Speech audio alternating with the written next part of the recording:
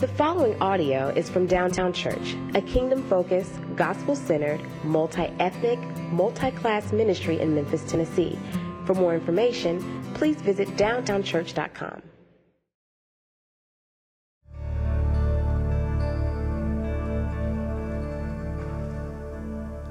Today's scripture is found in Genesis chapter 3, verses 1 to 15. Now the serpent was more crafty than any other beast of the field that the Lord God had made. He said to the woman, "Did God actually say, 'You shall not eat of the fruit of any tree in the garden?'" And the woman said to the serpent, "We may eat of the fruit of the trees in the garden."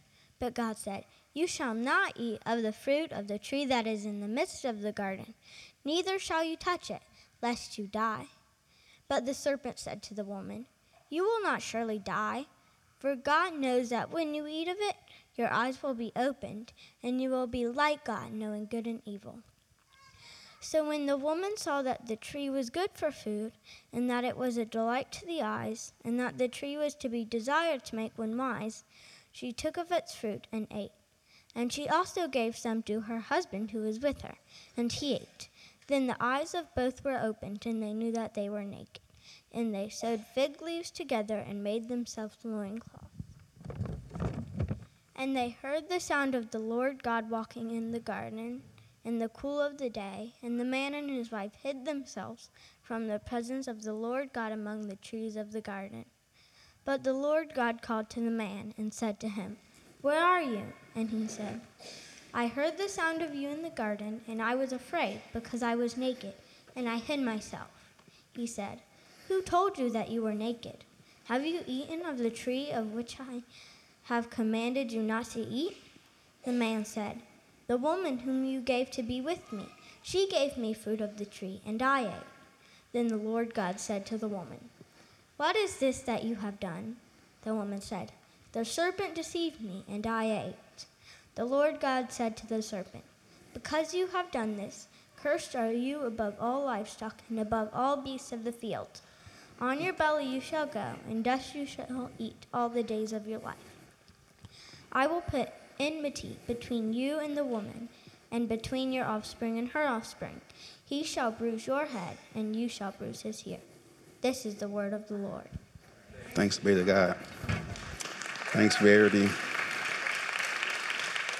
for reading God's word for us. Good morning, everyone. I'm excited to preach God's word and to share a little bit more with you about how he is the King of Kings and the God of glory. And if you have been with us the past couple of weeks or this entire semester, we have been going through the book of Exodus, seeing the gospel in Exodus. And I must admit, I'm a little bit sad to be done with Exodus, because Exodus was so rich and amazing. But we're going to begin a new series as we approach Advent. And for you who may not know, Advent just simply means coming. It's the moment of the year where we celebrate the fact that Christ, our Savior, has come. But we also remember the promise that Christ, our Savior, will come again. And so this morning, our series is titled Immanuel, God with us, then, now, and forever.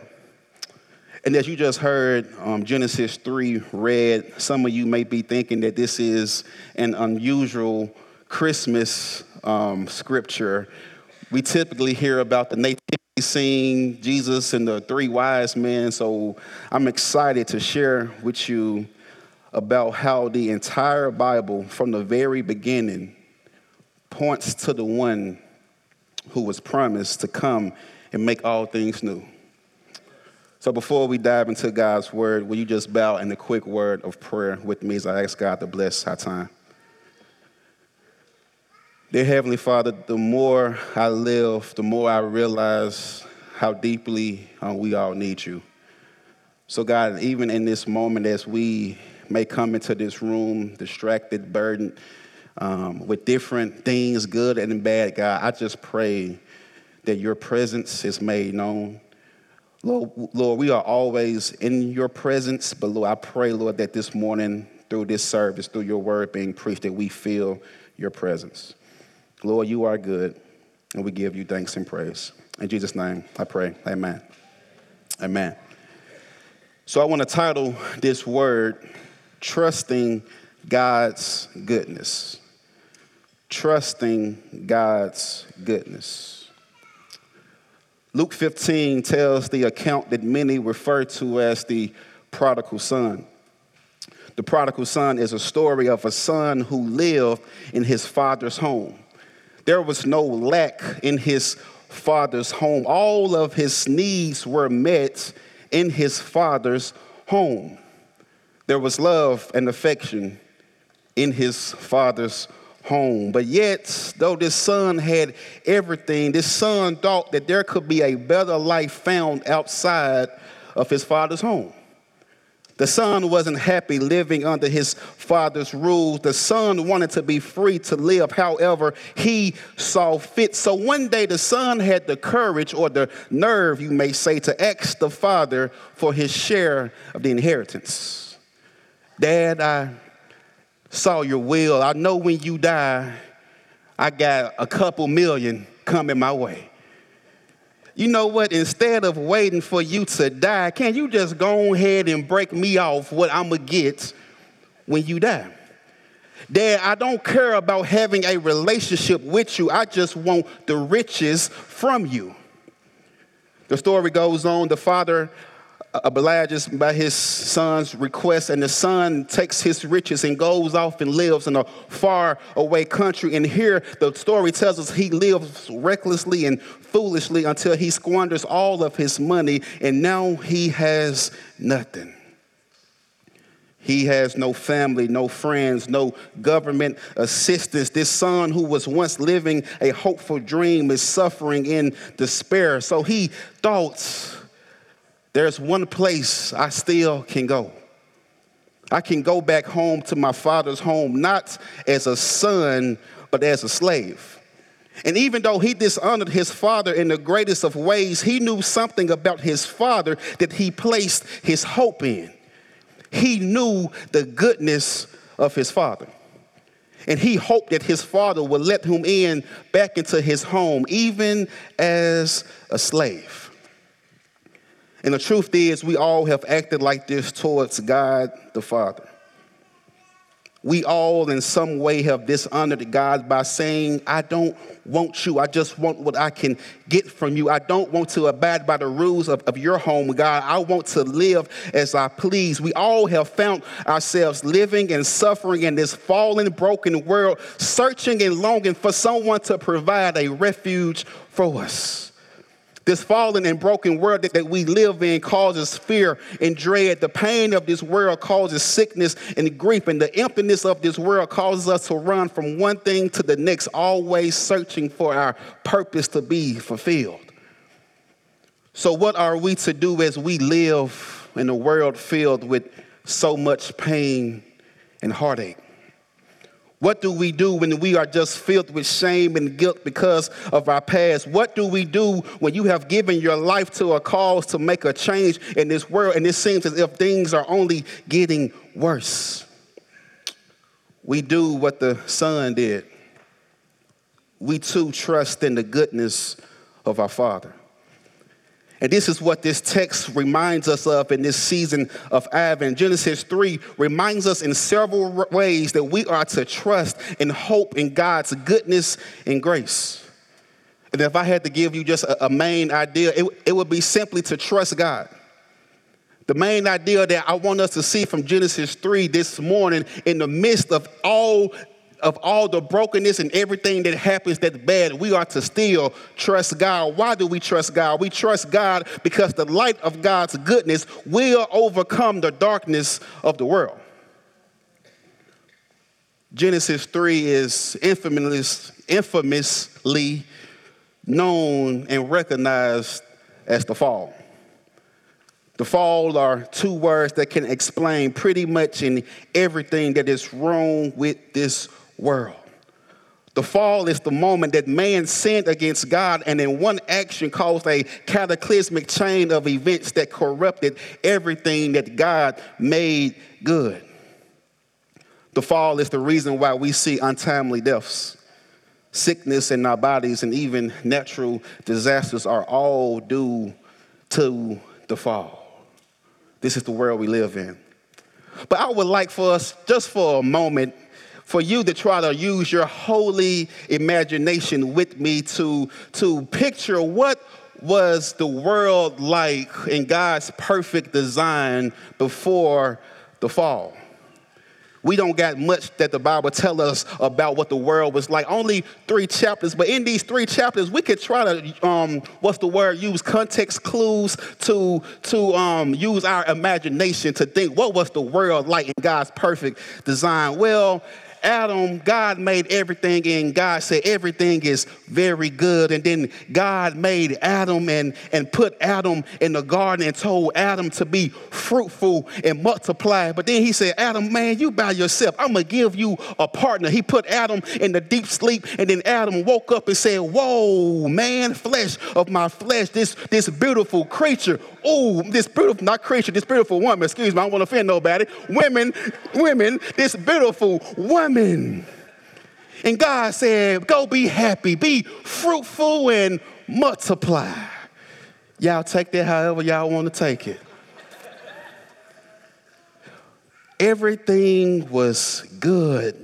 Genesis 3 tells us that God's presence was heard walking in the midst of the garden. So we can assume that mankind, we was made to experience and see God in a tangible and real and physical way. God brought all of the animals to Adam to name. There was no lions prowling around trying to hunt and kill Adam. Adam could go camping and didn't have to be afraid of bear attacks because mankind and animals' relationship was perfect. We can even assume, looking at chapter 3, that Eve, the woman, was talking with the serpent, that the serpent spoke to the woman, and Eve's reaction wasn't, oh my goodness, a serpent is talking to me. It was normal. So we could maybe even assume that in God's perfect creation, everything is so perfect that mankind can be Dr. Dolittle and talk to animals. I don't know. I'm just assuming. But the most important thing that I want us to remember and highlight in God's perfect world is that these 2 people were naked and unashamed. Yes, this is a physical nakedness, but it's also an emotional and spiritual nakedness. There was nothing to be ashamed about. There was no reason to hide or to lie. There was no insecurities to cover up. In God's perfect world, there was nothing that caused anxiety or hostility between one another because there was perfection, even in the midst of relationships. So what happened in this perfect world that ruined this perfect world? Y'all know the story. Adam and Eve ate the fruit. They ate this forbidden fruit. And this isn't just a simple act of being allergic to an apple and eating an apple and now harm is coming. No, this is a decision that they made to rebel and sin against a perfect God, that God has already said that if you do this, you will surely die. You are free to eat from any tree in this garden, but if you eat from this one tree, just this one tree, you will surely die. So what made Adam and Eve eat from this one tree when they had the entire world to choose from? Satan deceived them and made them question and second guess if God was really good. Look at verse 2. He, the serpent, said to the woman, did God actually say you shall not eat of any tree in the garden? And the woman said to the serpent, we may eat of the fruit of the trees in the garden, but God said, you shall not eat of the fruit of the tree that is in the midst of the garden, neither shall you touch it, lest you die. But the serpent said to the woman, you will not surely die, for God knows that when you eat of it, your eyes will be open, and you will be like God, knowing good and evil. Satan, the serpent, had a short conversation with Eve, but this short conversation caused Eve to question and doubt God's character. Jesus told us in John 8 that the serpent, Satan, is the father of lies, and here Satan wants Eve to believe 3 lies about God. He wants Eve and us to believe that God is holding back from you. He don't know what's best for you. He don't want you to live life to your fullest potential. He's holding back. He wants us to believe that sin carries no consequences. That you can live however you want to do as long as you won't hurt nobody. Sin, there are no consequences to your actions. And the last thing he wants us to believe is that you can actually be God. You don't need God. You can be your own God. He says, I know what God said. You will surely die. You won't surely die. Your eyes will actually be open. God doesn't want you to know how you can really live your best life. God doesn't want you to be God. He's just trying to keep you down here because he knows when you eat of it, you will be like God, knowing good and evil.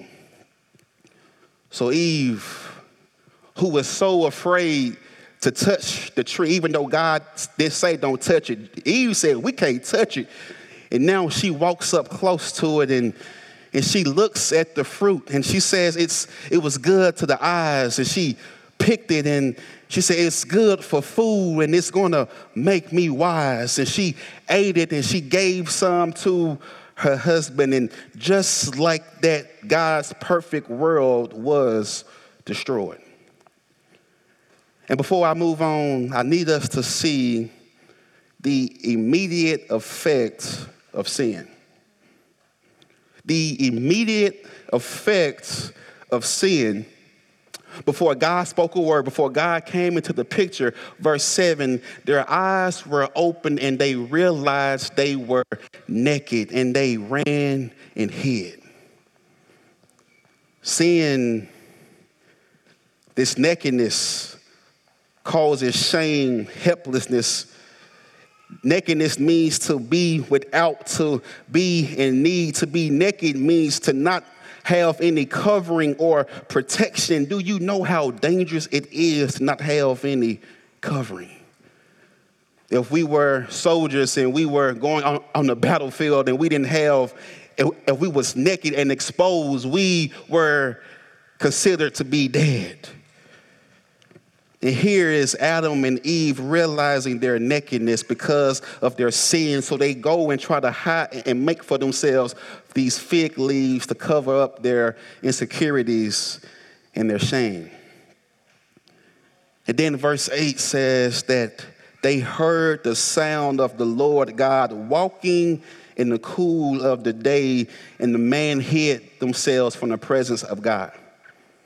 I just picture Adam and Eve trying to, for the first time, make some fig leaves to make the first outfit in human history. And it was almost like they was doing something they knew they weren't supposed to do. And they heard the garage go up, so they knew mama was home, and their eyes just got big. And they was like, oh my goodness, God is walking in the midst of the garden. So they went and hid from the presence of the Lord. Now, I know how familiar this story is to us. We have heard this story probably 1,000 times in our life, but I want us to think about what we just heard. That these two people who were so used, who had a daily routine to walk in the presence of the Lord. Psalm 16 says, in the presence of the Lord is the fullness of joy, it's the fullness of life. So these two people who had experienced everything that we all long for because of one action, because of their sin to not trust in God, they are now hiding from the very thing they was longing for. Isn't this what sin causes us to do? Sin causes us to hide. Hide not only from God, but from each other. Sin, when you sin as a spouse, there's something in you that wants to hide from your spouse. So what you long for is intimacy and connection with your spouse, but now you have so much shame on your own that you are actually pushing your spouse away because of your sin.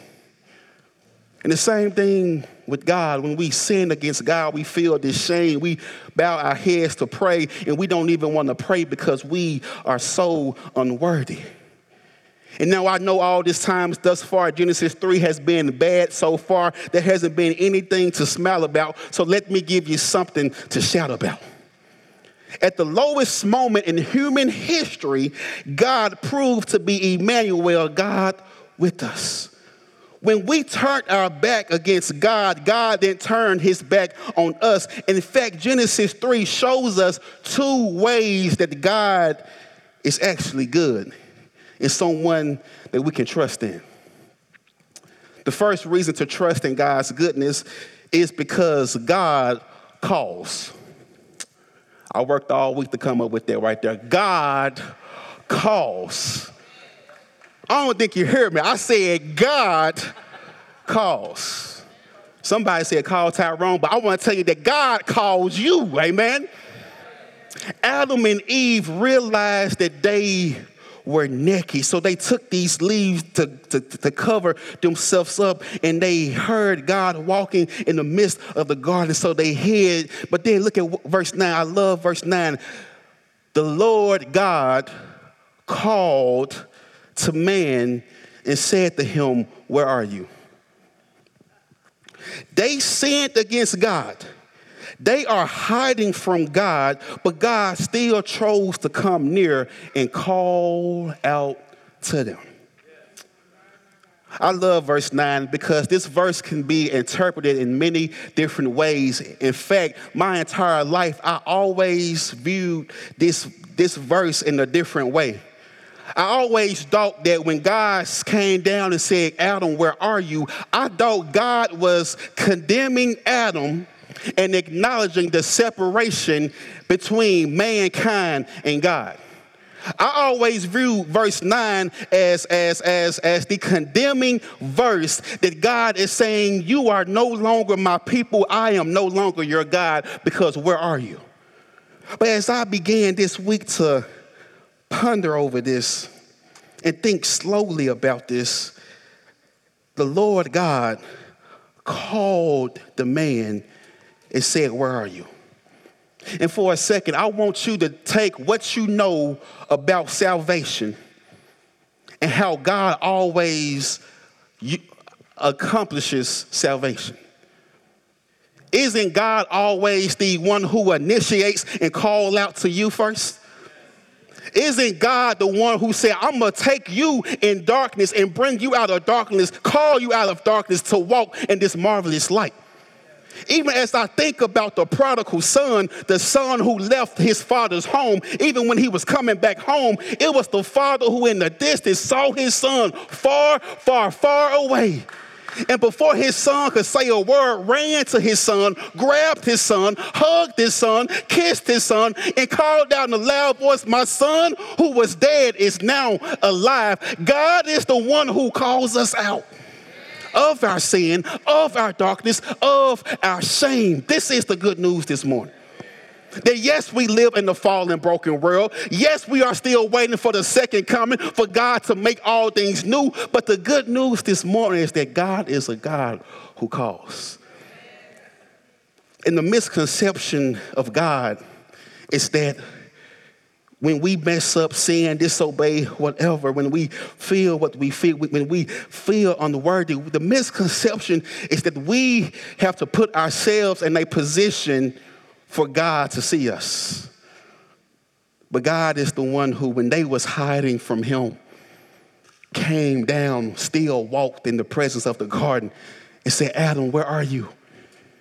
That question isn't a question of separation, of God saying, I no longer want you. God saying, where are you, is an invitation to come back home to him. This is a statement of the grace and the love of God. That even when we live reckless lives like Adam and Eve, the Lord God is still the one who is patient and with his everlasting love calling us home. God calls. And the second reason to trust God, stay with me, is that God crushes. God crushes. Just write that down. It's going to come to you in about 5 minutes. God crushes. Adam, where are you? Adam said, I hid from you because I was naked. Who told you that you were naked? Did you eat from the tree that I told you not to? Adam said, yes, sir, I did, but it was because that woman you gave me. God looked at the woman and said, what did you do? Yeah, I did it, God, but it's because of the serpent that you made. The serpent deceived me. God asked Adam and Eve a question, but he turned to the serpent, who is Satan, and cursed Satan. The Lord didn't ask the serpent a question, but he made a promise to Satan that terrified him and should delight us. Verse 15, God says, I will put enmity between you and the woman, between your offspring and her offspring. He shall strike your head, and you shall strike his heel. That word strike in the Hebrew, it's translated either strike or crushed. So, serpent, you will strike this seed's heel, but he will crush your head. I will put enmity, hostility between you and the woman. There's going to be this war between you and her offspring. And another word for offspring is seed. And Pastor Terry Anderson reminded me that in the human anatomy, that the man is the one who carries the seed and the reproduction thing and the reproduction activity. It's the man who carries the seed. But God says the woman's seed will strike and crush the head. And I don't believe Eve knew exactly what God was promising. No one knew until thousands of years would go by until God would speak again through the prophet Isaiah, saying there will be a sign. There will be a virgin who shall carry and conceive a son, and you shall call his name Immanuel. Matthew, when the angel first came to Mary, the angel referred to Isaiah giving Mary the news, behold, the virgin shall bear a son, and you shall call his name Immanuel. We first see the promise of the Savior to be born of a virgin in Isaiah. But I want to suggest that we actually see the first news of the Savior on the second page of the Bible. Genesis 3:15 in theological circles is referred to as the proto-evangelium, which is a fancy way to say the first gospel message. The first message of good news that there will someday be a seed who will come and defeat the enemy, take away sin, and put death to death and make all things new. See, God says you will strike his heel, but he will crush your head. And this is the picture of Jesus on the cross. Yes, the snake bit the heel of Jesus, and Jesus suffered and died on the cross, but this bite wasn't lethal because death in the grave could not hold Jesus down, and Jesus got up and with the power of God crushed the head of the serpent. The serpent. Who is this serpent? The serpent, this crafty deceiver lurking to draw all away from God. The serpent who is the master of lies. The serpent who Jesus says who is the enemy who comes only to steal, kill, and destroy. The serpent who is the prince of darkness, corrupting and making all things evil. The serpent who appears to have won the battle. And even if you look up in the world today, you might say it's still winning. On the second page of the Bible, God makes a promise that's saying this serpent is and will be defeated. There is coming someday a boy who will be born, and this boy will cast out darkness and make all things new. This boy will give you abundant life. There is someone who will come. Yes, Adam, you will surely die. Death has entered this world. Pain and suffering has entered this world. Disappointment, shame, violence, evil, poverty, racism, oppression, abuse, neglect, natural disasters, all that you can call evil has entered this world. But please believe there is coming, or has already come, the one who will come and make all things new, who will put death to death, who will give everlasting life. And you may know his name. His name is Jesus. Somebody ought to say, thank you, Jesus. Reverend H.B. Charles, his childhood pastor, told the story of a woman who recently began coming to his church. The pastor said this woman, they always had a weekly prayer time similar to how we do, where different members can just stand and pray.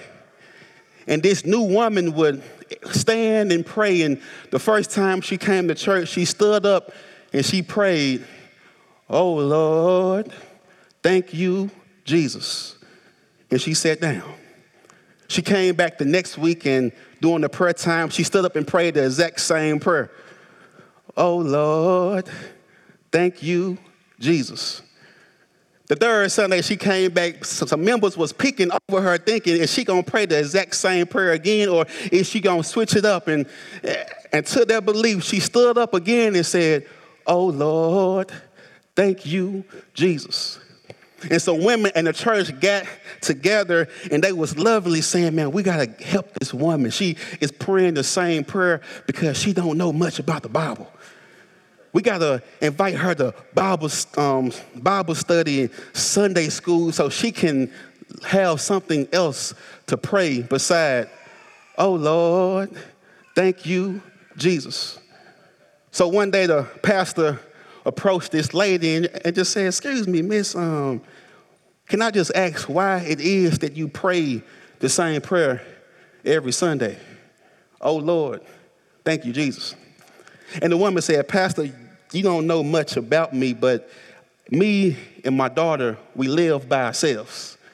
And you might not know this, but we live in a not so good part of town. So any night there can be gunshots heard right outside of my window. And when I hear these gunshots, I grab my daughter and I just hit the floor, and in distress and in fear, the only words I got to say is, oh Lord, help me." But she said, when I wake up in the morning, alive to see a new day, my prayer turns from, oh Lord, to thank you, Jesus. She said at 7 a.m. every weekday, when I walk my daughter to the bus stop, I'm fear. I have so much fear of my daughter getting on this bus and going to school with all of the craziness going on in this world. And the only words I have to say is, oh Lord, help me, Jesus. But at 3 p.m., when I see my daughter holding her backpack, stepping off the bus, my prayer changes from, oh Lord, to thank you, Jesus. And it's true that we live in the oh Lord world. There are so many things that happen weekly that make us cry out, oh Lord, will you help us? Every time we get in Memphis traffic, I don't know about you, but I gotta say, oh Lord, help me. But when I get home safe and sound, my prayer turns into thank you, Jesus. There are so many things that I know personally y'all have lived through, but because you have lived through them, you ought to right now say thank you, Jesus. If God allows you to make it through another day, you ought to say thank you, Jesus. If he kept you when you couldn't keep yourself, you ought to say thank you, Jesus. When he made right the mess that you made wrong, you ought to say, thank you, Jesus. Your loved one just died. That's an oh Lord moment. But he gave you the strength and the comfort to get through it. Thank you, Jesus. This is the news of Advent. That Jesus has come, but we're still waiting for him to come. We have the promise and the assurance and the security of the victory, but we still live in the oh Lord world. So I want to encourage you all that even if you are in the midst of an oh Lord right now, I dare you to still lift up your hands and say, thank you, Jesus. Because he is a God who calls, he is a God who sees, and he is a God who promises to always be with and for his people. So always trust in the goodness of God. Let's pray. Dear Lord, we thank you for your goodness and your faithfulness. Lord, we thank you, Lord, that at our worst moments, you still loved us. I love Romans 5:8 that it says, God demonstrated his love for us that while we were still sinners, Christ died for us. And Lord, even as we wait, we are not a people without hope, but we are a people who look forward to that day where our faith becomes our reality and we see you face to face, Jesus. Lord, help us, strengthen us where we are weak, and keep our eyes stayed on you. I pray this prayer in Jesus' name. Amen. Amen. Receive the Lord's blessing. The Lord bless you and keep you. The Lord make his face shine upon you and be gracious to you. The Lord turn his face towards you and give you peace. Be blessed, Downtown Church.